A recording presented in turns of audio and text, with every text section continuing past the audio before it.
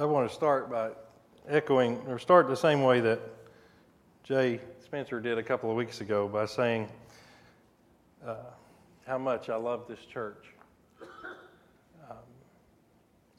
This is my family, and every one of you mean a great deal to me and my wife and our family.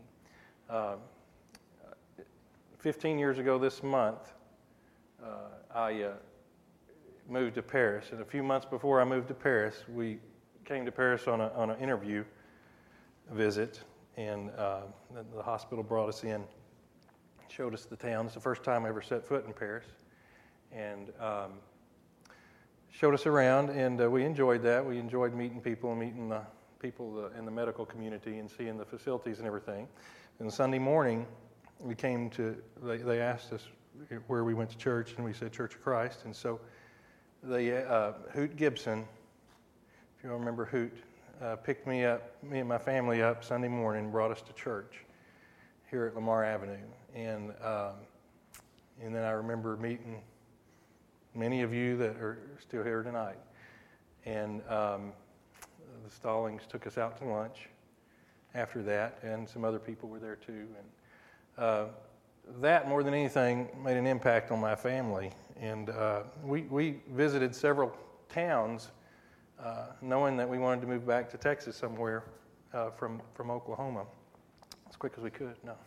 But we knew we wanted to move back to Texas, and so we interviewed in several cities, in several communities, and but I think possibly even more than the job in the medical community was the impact this church made on us that first time we visited, and just how we felt like we were a part here, and after just one visit.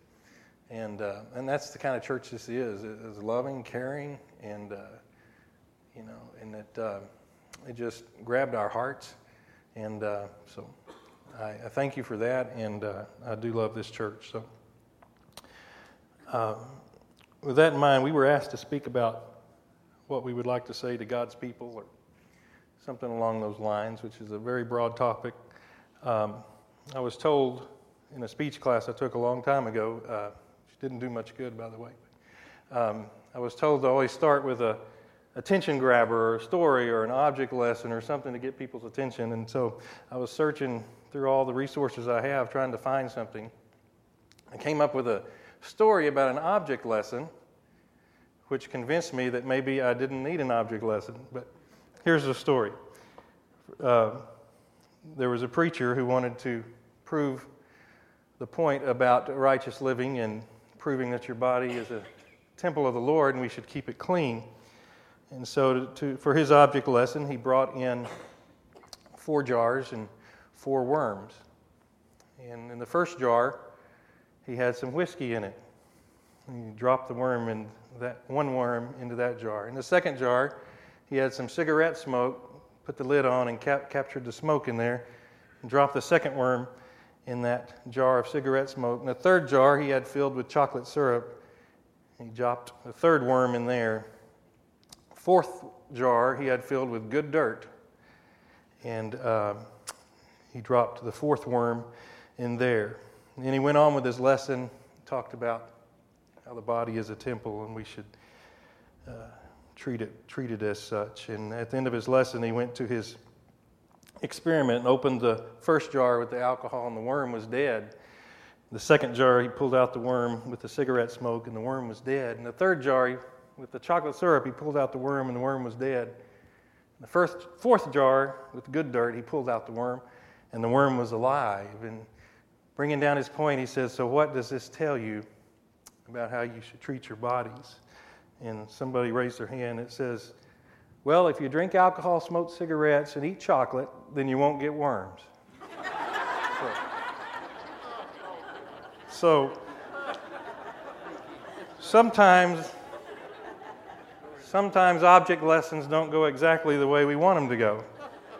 So I decided I better steer clear. And so that's the only funny story you're going to get tonight. The rest is just Bible, which is not a bad thing, but I have a difficult time with broad topics like this. To to speak what you would say to God's people that was overwhelming to me. I make a list that's a page long of things I would like to say, and my mind thinks I've got to say all of these things in this one lesson. And I know, these Wednesday night series where the elders are speaking, I felt an overwhelming pressure. It's not because of any of you, it's just myself, but I feel like people are coming, like this. Okay, what's the elder going to say? And I was overwhelmed by that, and I had a hard time focusing in on something to say. And a friend of mine, Mr. Keith Bowman, set me straight. He said, just stick to the Word. And I thought about that, and what I would like to say to God's people is not nearly as important as what God has to say to God's people. And so it's not about what I want, it's about what God wants.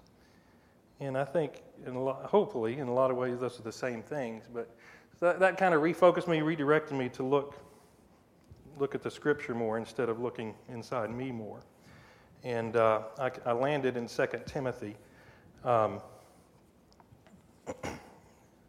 If I like to imagine Paul's letters that he wrote, I think 13 letters in all. I like to imagine those. I've always done this, that they're written to me or to my church. And I know they were all written to different churches, different people back in the early first century, but and each of those churches and people they were written to had specific problems and things that they were dealing with at those times. But the letters were included in Scripture for a reason, and I think the message they give is timeless. Even though we might not be going through the exact same things that those churches were going through, the things that Paul says in those letters, God says through Paul, I think are timeless and can really speak to us. And so I landed on 2 Timothy for a few reasons. One, it's short and succinct, and felt like I could get through it all. And two, it's 2 Timothy is Timothy was at Ephesus, and Paul had already written to the church at Ephesus, and then he writes letters to Timothy. So this is a message for the church at Ephesus, but it's Timothy, this is what I want you to say to the church at Ephesus. Or Timothy, this is how I want you to, what I want you to convey to the church of Ephesus. And so I kind of took that in line as, Kyle, this is what I want you to say to the, not that I put myself on any level with Timothy by far, but that kind of hit home with me. And another thing is this was very likely Timothy's last letter that he wrote, or at least the last letter that's included in the Scripture. In several places we know that he says that he's about to die, to meet to his end. And anytime somebody knows that their days are numbered, then the things they say take a higher level, I think, of urgency. And so I think we can learn a lot by seeing what people say when they know that they're about to die. Kind of like in John 17, Jesus' last recorded words, some of his last recorded words in his prayer. I think those are very important words. These are some of the last recorded words of Christ. And these are some of the last recorded words of Paul, too. And so for those reasons, I landed on 2 Timothy. I want to go through this book and just see what God has to say to his church at Lamar Avenue through this passage. I like to read these letters, all of Paul's letters, in their entirety, and I urge you to do that yourself when you have time. But most of them are short, except for Romans and Corinthians a little longer, but the rest of them are pretty short. You could read them in a short amount of time, and they have so much more meaning, I think, when you read them. If you get a letter in the mail from somebody you hadn't seen in a while, you don't go sit down and read one paragraph and put it down and then come back another day, read another paragraph. You sit down and you read the whole thing. And it has a lot more meaning, I think, that way. So I like to take the whole letter in its entirety. And we're going to do that with 2 Timothy. I'm not going to read it from start to finish like I would for the sake of time tonight, but we're going to take big chunks of it and get through pretty much the whole book. And I've got my clock up here, try to keep me on. All right, we're going to start with chapter 1, verses 3 through 7. This is in 2 Timothy, if you want to follow along. Chapter 1, verses 3 through 7. I thank God, whom I serve, as my ancestors did, with a clear conscience, as night and day I constantly remember you in my prayers. Recalling your tears, I long to see you, so that I may be filled with joy. I'm reminded of your sincere faith, which first lived in your grandmother Lois and in your mother Eunice, and I'm persuaded now lives in you also. For this reason, I remind you to fan into flame the gift of God, which is in you through the laying on of my hands.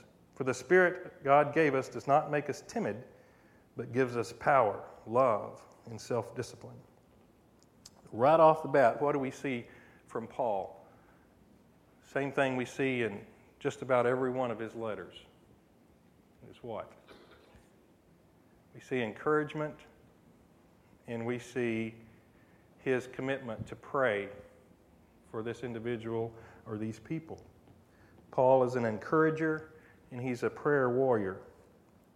And we can learn from that example. Romans, I admire your faith. I thank God for you. I constantly pray for you. Corinthians, you have been enriched. You do not lack any spiritual gift. I thank God for you. Ephesians, for this reason, ever since I heard about your faith in Jesus Christ and your love for all the saints, I've not stopped giving thanks for you, remembering you in my prayers. Philippians, I thank my God every time I remember you in my prayers for all of you. I always pray for you with joy because of your partnership in the gospel. Colossians, I thank God when we pray for you for your faith in Jesus Christ and the love that you have for all the saints. Thessalonians, I always thank God for you and remember you in my prayers. I commend your work produced by faith, your labor prompted by love, your endurance inspired by hope in our Lord Jesus Christ. In Philemon, I always thank God for you and remember you in my prayers because of your faith in Jesus Christ and your love for all the saints. There's a pattern there. Paul encourages. He starts off his talk encouraging whoever he's talking to. And he says, I am praying for you. And there's a reason he starts his letters for this. This is one thing that we need the most, and it's one thing that every single one of us can do. And he says in all of these daily or constantly. It's not just on Sundays when he sees you in passing. Daily and constantly he's encouraging and he's praying. Quick example of how this is working here in our church. And many of you have been on the receiving end of encouragement when you've had things happen in your lives, and I know that. This episode with my dad is really the first time since I've been here in this congregation that my family's gone through something like this, a serious health event. And this church it's the first time I've experienced how this church can be in terms of encouragement in times of need. And I am so thankful and appreciative of that. Y'all have been wonderful with your calls, your visits, and your talking. And Jean Anthony, I don't want to embarrass you, but she has told me on more than one occasion, I pray for your mom and dad every day. And she has said that to me, and you don't know how much that means to me, Jean. And just not to say it, but to know that you actually do that. So we're doing good there, but we can all do better.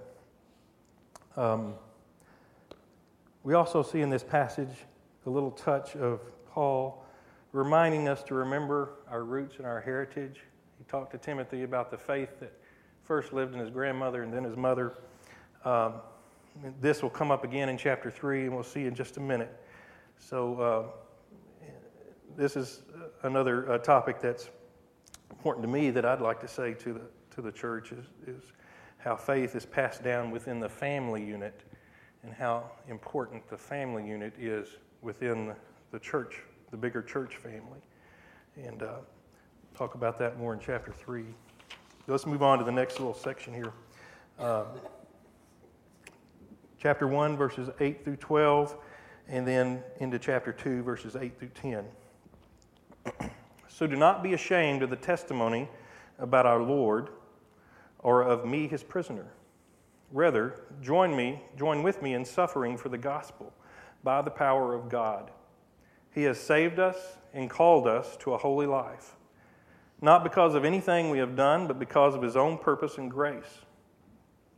This grace was given us in Christ Jesus before the beginning of time, but it has now been revealed through the appearing of our Savior, Christ Jesus, who has destroyed death and has brought life and immortality to light through the gospel. And of this gospel I was appointed a herald and an apostle and a teacher. This is why I am suffering as I am. Yet this is no cause for shame, because I know whom I have believed, and I am convinced that he is able to guard what I have entrusted to him until that day. Remember Jesus Christ, raised from the dead, descended from David.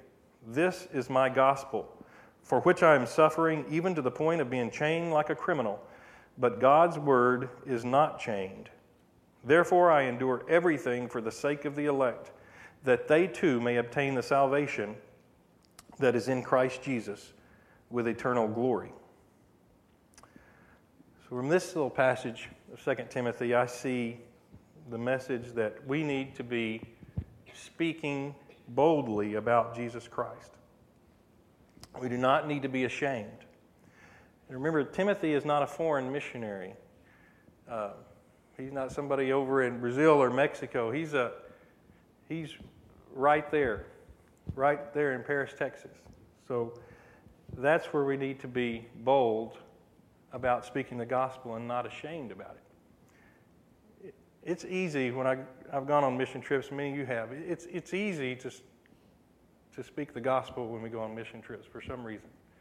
I've knocked doors on mission trips in Mexico, and I don't find that hard, knocking doors and talking to people and inviting them to. I find it hard here, in our neighborhood here. I shouldn't, but I do.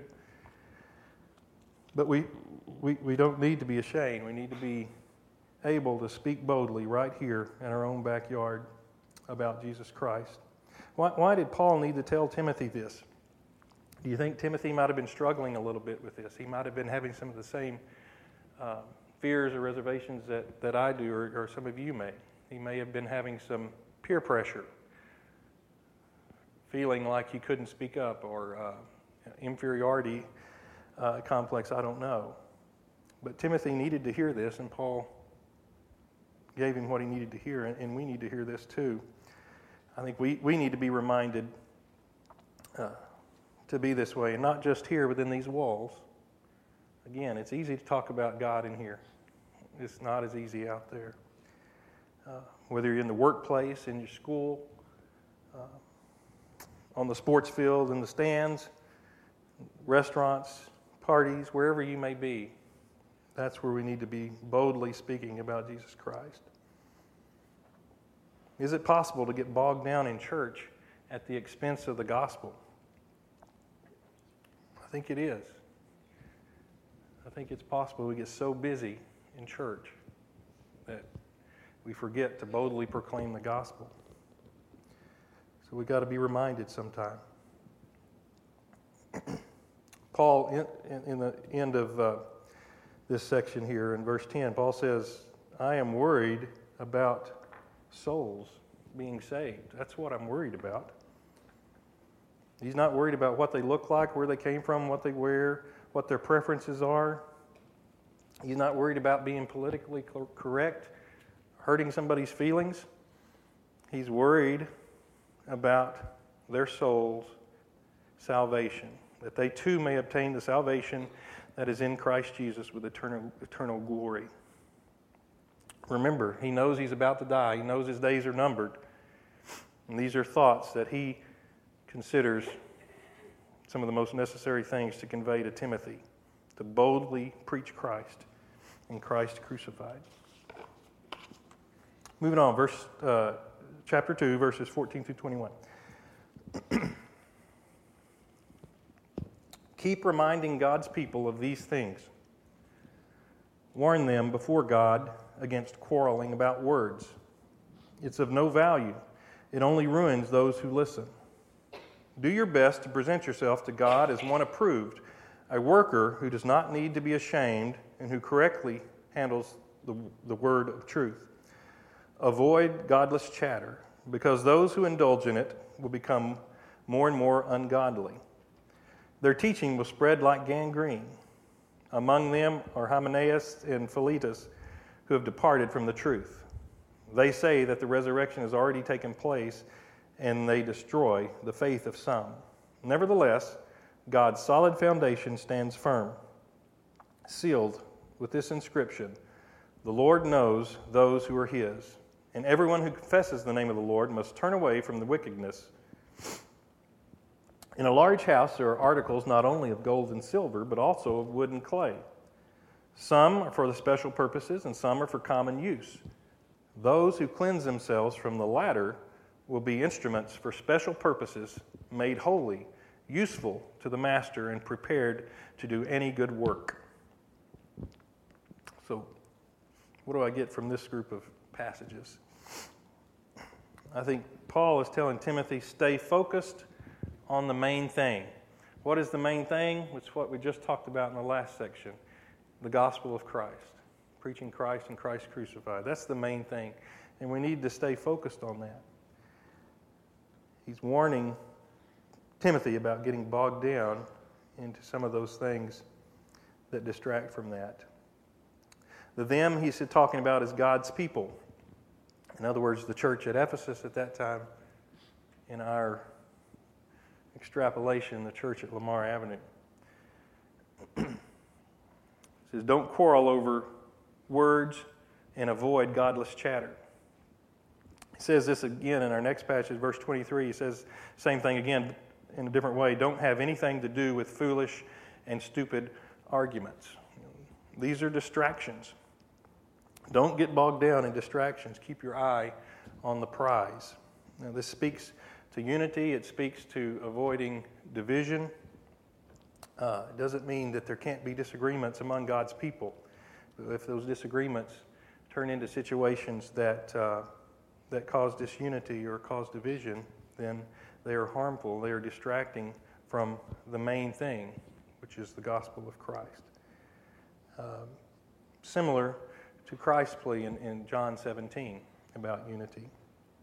But several of the other elders in their talks have covered this topic, and I am not going to camp out on that one for very long. I want to move on and get on to some other things, but to say that I think this is important to Paul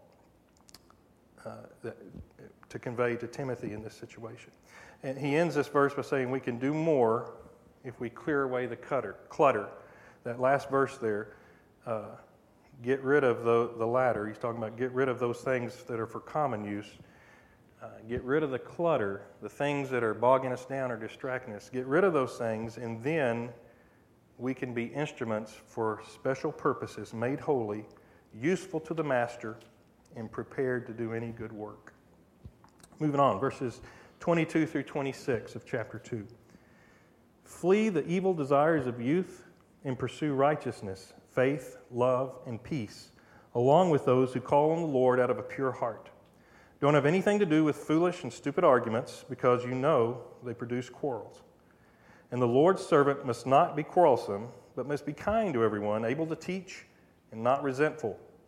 Opponents must be gently instructed in the hope that God will grant them repentance, leading them to a knowledge of the truth, and that they will come to their senses and escape from the trap of the devil, who has taken them captive to do his will. This passage tells us that we need to recommit ourselves, or commit ourselves if for the first time, or recommit if we've done it before, to godly living, to pursue righteousness, faith, love, and peace. Basically, that's godly living. Again, Paul's main concern in that passage seems to be with Timothy staying away from foolish arguments. And so this must have been something that was going on there in Ephesus that Paul needed to remind Timothy about. But he also reminds Timothy to treat his brothers and sisters with love, kindness, and without resentment. He says, guard them against the temptations of the world, or the trap of the devil, as he calls it, which can take you captive. Opportunity knocks only once, but temptation knocks constantly every day. Have we been taken captive by the world? I think sometimes we have. We don't realize it. It's that cooking the frog deal where it happens slowly over years and years, and you don't realize. But I think in many ways, even us, even we're taken captive by the world. And we've got to guard ourselves against that, because the world is evil. The world is the trap of the devil. We must choose the things of God rather than the things of the world. All right, moving on here. Chapter 3, verses 1 through 9. But mark this, there will be terrible times in the last days. People will be lovers of themselves, lovers of money, boastful, proud, abusive, disobedient to their parents, ungrateful, unholy, without love, unforgiving, slanderous, without self-control, brutal, not lovers of good, treacherous, rash, conceited, lovers of pleasure rather than lovers of God, having a form of godliness but not denying its power. Have nothing to do with such people. They are the kind who worm their way into the homes and gain control over gullible women, who are loaded down with sins and are swayed by all kinds of evil desires, always learning but never able to come to knowledge of the truth. Just as Jannes and Jambres opposed Moses, so also these teachers oppose the truth. They are men of depraved minds who, as far as the faith is concerned, are rejected. But they will not get very far because, as in the case of those men, their folly will be clear to everyone. So in this passage, Paul is giving Timothy a stern warning. He talks about in the last days, and sometimes I think people read that and say, well, we're talking about sometime in the future. But we see in verse 5, Paul tells Timothy, have nothing to do with these people. So he's talking about present tense. He's talking about then, he's talking about now. Until the whole time, until Jesus comes again, is this time that he's talking about. So it is now, just as much it was relevant in Timothy's time, it's relevant today. And we don't have to go very far to realize that, because this list that I just read from this passage sounds very familiar if you think about the world around us, our culture. Here in the Bible Belt, we are a little bit guarded. We still see a lot of these things here in the Bible Belt. You see it a lot more. Not long ago, I had a medical education meeting that I had to go to. It was in Las Vegas. And it's a different world. You just walk out on the streets and watch and look at people. And it's neat to see, but part of it's neat to see and amazing, but another part of it just makes you feel like you're in Babylon and you want to get out as quick as you can. So and that's our culture outside of the Bible Belt. And just look at a lot of the movies that come our way. But all of these things are going on right now. People are self-serving. People are selfish. People are money hungry. People are prideful and boastful. Abuse, that's going on right here. I do CPS drug screens. They come in my office on a daily basis. Kids who are abused. Wives who are abused. People who are disobedient to parents. Another plug for the fifth commandment, honor your father and mother, that it may go well with you. The first commandment with a promise. The reverse of that, if you don't honor your parents, things will not go well with you. So it doesn't say that, but we can infer that, and that's what we see in our culture. People are ungrateful, unholy. There's slander and gossip all around us. There's lack of self-control. There's hedonism, the love of pleasure. It's all about having a good time. What can we do to have fun? I like to have a good time as much as the next one, but when that becomes our primary goal, it's a problem. And then he says, even having a form of godliness but denying its power, he's saying this may be a wolf in sheep's clothing. Is that how that saying goes? A wolf in sheep's clothing. So you see, or sheep in wolf's clothing. Which way does it go? A wolf in sheep's clothing. Yeah. So, but he's saying it's even having the form of religion. People who look in the name of religion or in the name of God are doing these things, and we've got to be careful. And Paul says, mark this. Mark this, he tells Timothy. In other words, you take note, you need to be ready for this, because you're going to see this, and you need to be ready. You need to prepare God's people, prepare your church for these things. We've got to stand up to them. We've got to be able to withstand them. All right, moving on. Verses 3:14 through 4:2. The last two sections, we're winding down.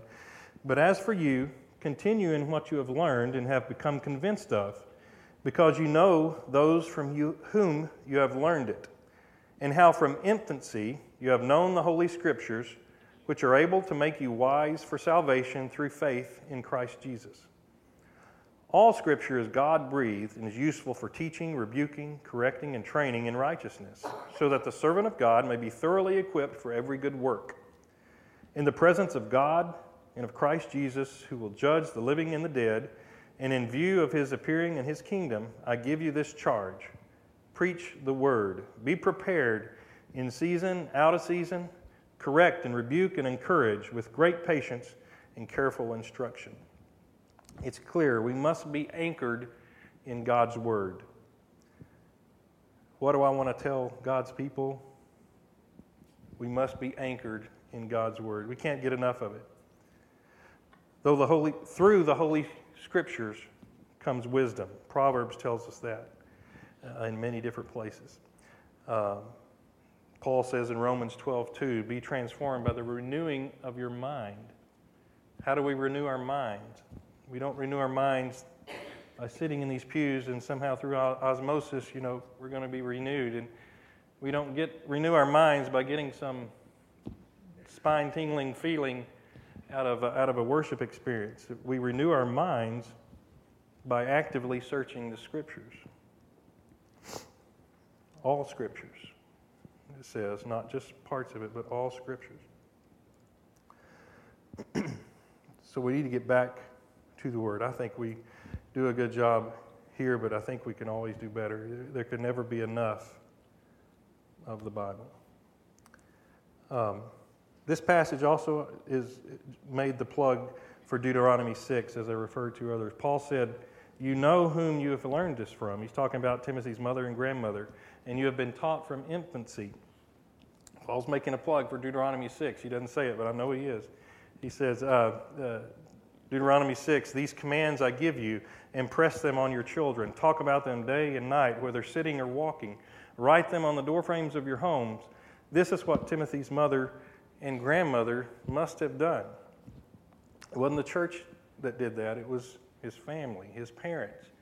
In this case, his mother and grandmother. His father apparently was not involved in that. But it was his family. It's the primary job of the parents to hand faith down to their children. It's the primary job of the parents to teach the children Scripture. The church is important. The church is there to support. The church is there to equip parents to do this. The church is there to encourage. The church is there to support the things that are taught in the home. But we can't depend on the church to teach these things to our children. Jared and Andy get 1 hour a week, 2 hours a week maybe. We can't depend on that in raising our children. It has to come from the parents and from infancy, as he says here. The last part of this passage talked said, be prepared, in season, out of season. Paul is saying, always be prepared to give an answer. Sounds very familiar from 1 Peter 3:15, always be ready to give an answer for the hope that lies within you. Paul is saying the same thing to Timothy. Be ready. This kind of leads into a field called apologetics. And I taught the high school. Some of you guys that were in the class remember this from last quarter. But the word apology doesn't mean I'm sorry. In our culture it does, but the word apology comes from the Latin apologia, which means give an answer. So if somebody accuses you of something, you respond with an apology. Sometimes that apology might be, I'm sorry. Sometimes that apology might be, no, that's not right. So an apology is an answer. And apologetics is, Christian apologetics is the study of how do you answer all the people around us who are saying all the things that, how could God have created the world? How could a man have risen from the dead? How could this, and this have happened? How can any intelligent person believe these things? And apologetics is the study of being able to answer. And I've become very active in studying apologetics. I really enjoy it. I've got lots of books I've read, and I'm still diving into them. I enjoy that. It's basically being able to explain why we believe what we believe. Why do I believe in creation instead of evolution? And from there on. And so very, very, very interesting. But I think that's what Paul is encouraging us to do, is to don't just accept things, be ready to give an answer. These people are coming with their accusations or their statements, and we have to stand up to them as Christians. We have to answer them. We can't just sit back and let them keep saying like they do. I mean, in the last few months, Hollywood's responded with some good movies that have tried to answer, like God's Not Dead. But before that, we just get bombarded with all this worldly, ungodly propaganda, and the Christians just sit there, and so we've got to stand up and say, no, it's not right, and this is why. And I think we need to be better equipped to do that. All right, the last section I want to go through is chapter 4, verses 6 through 8. For I am already being poured out like a drink offering, and the time for my departure is near. I have fought the good fight. I have finished the race. I have kept the faith. Now there is in store for me the crown of righteousness, which the Lord, the righteous judge, will award to me on that day. And not only to me, but also to all who have longed for his appearing. Some of the parting words of Paul are that hope must permeate every aspect of our lives. A crown of righteousness awaits all of us who are willing to fight the good fight and keep the faith.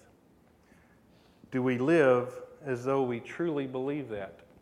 Do we live our lives as though we truly believe that there is a God, there is a Savior who died for us and wants so badly to give us that crown?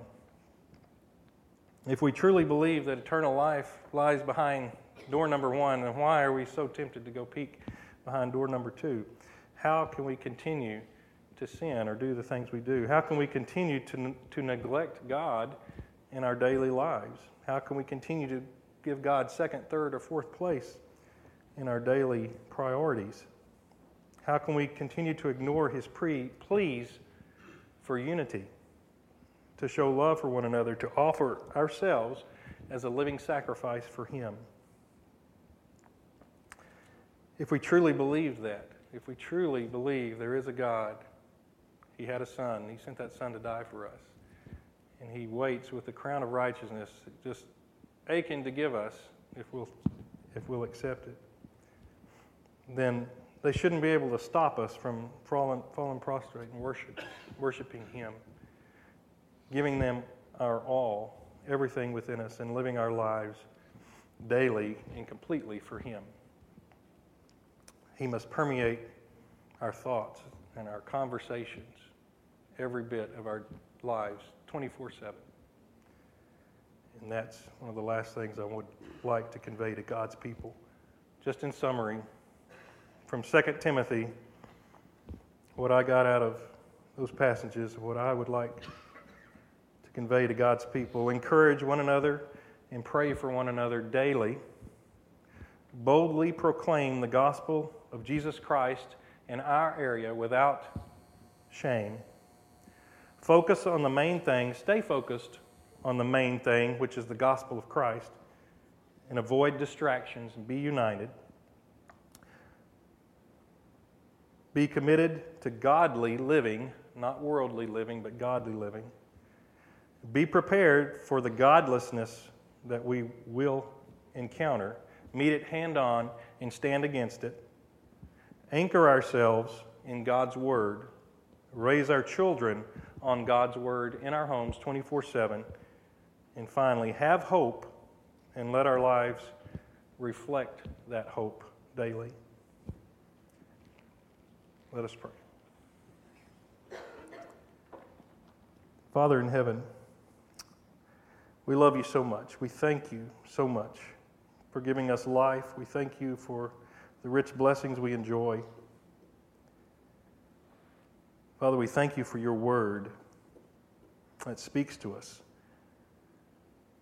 And I pray, Father, that your words can cut to our hearts,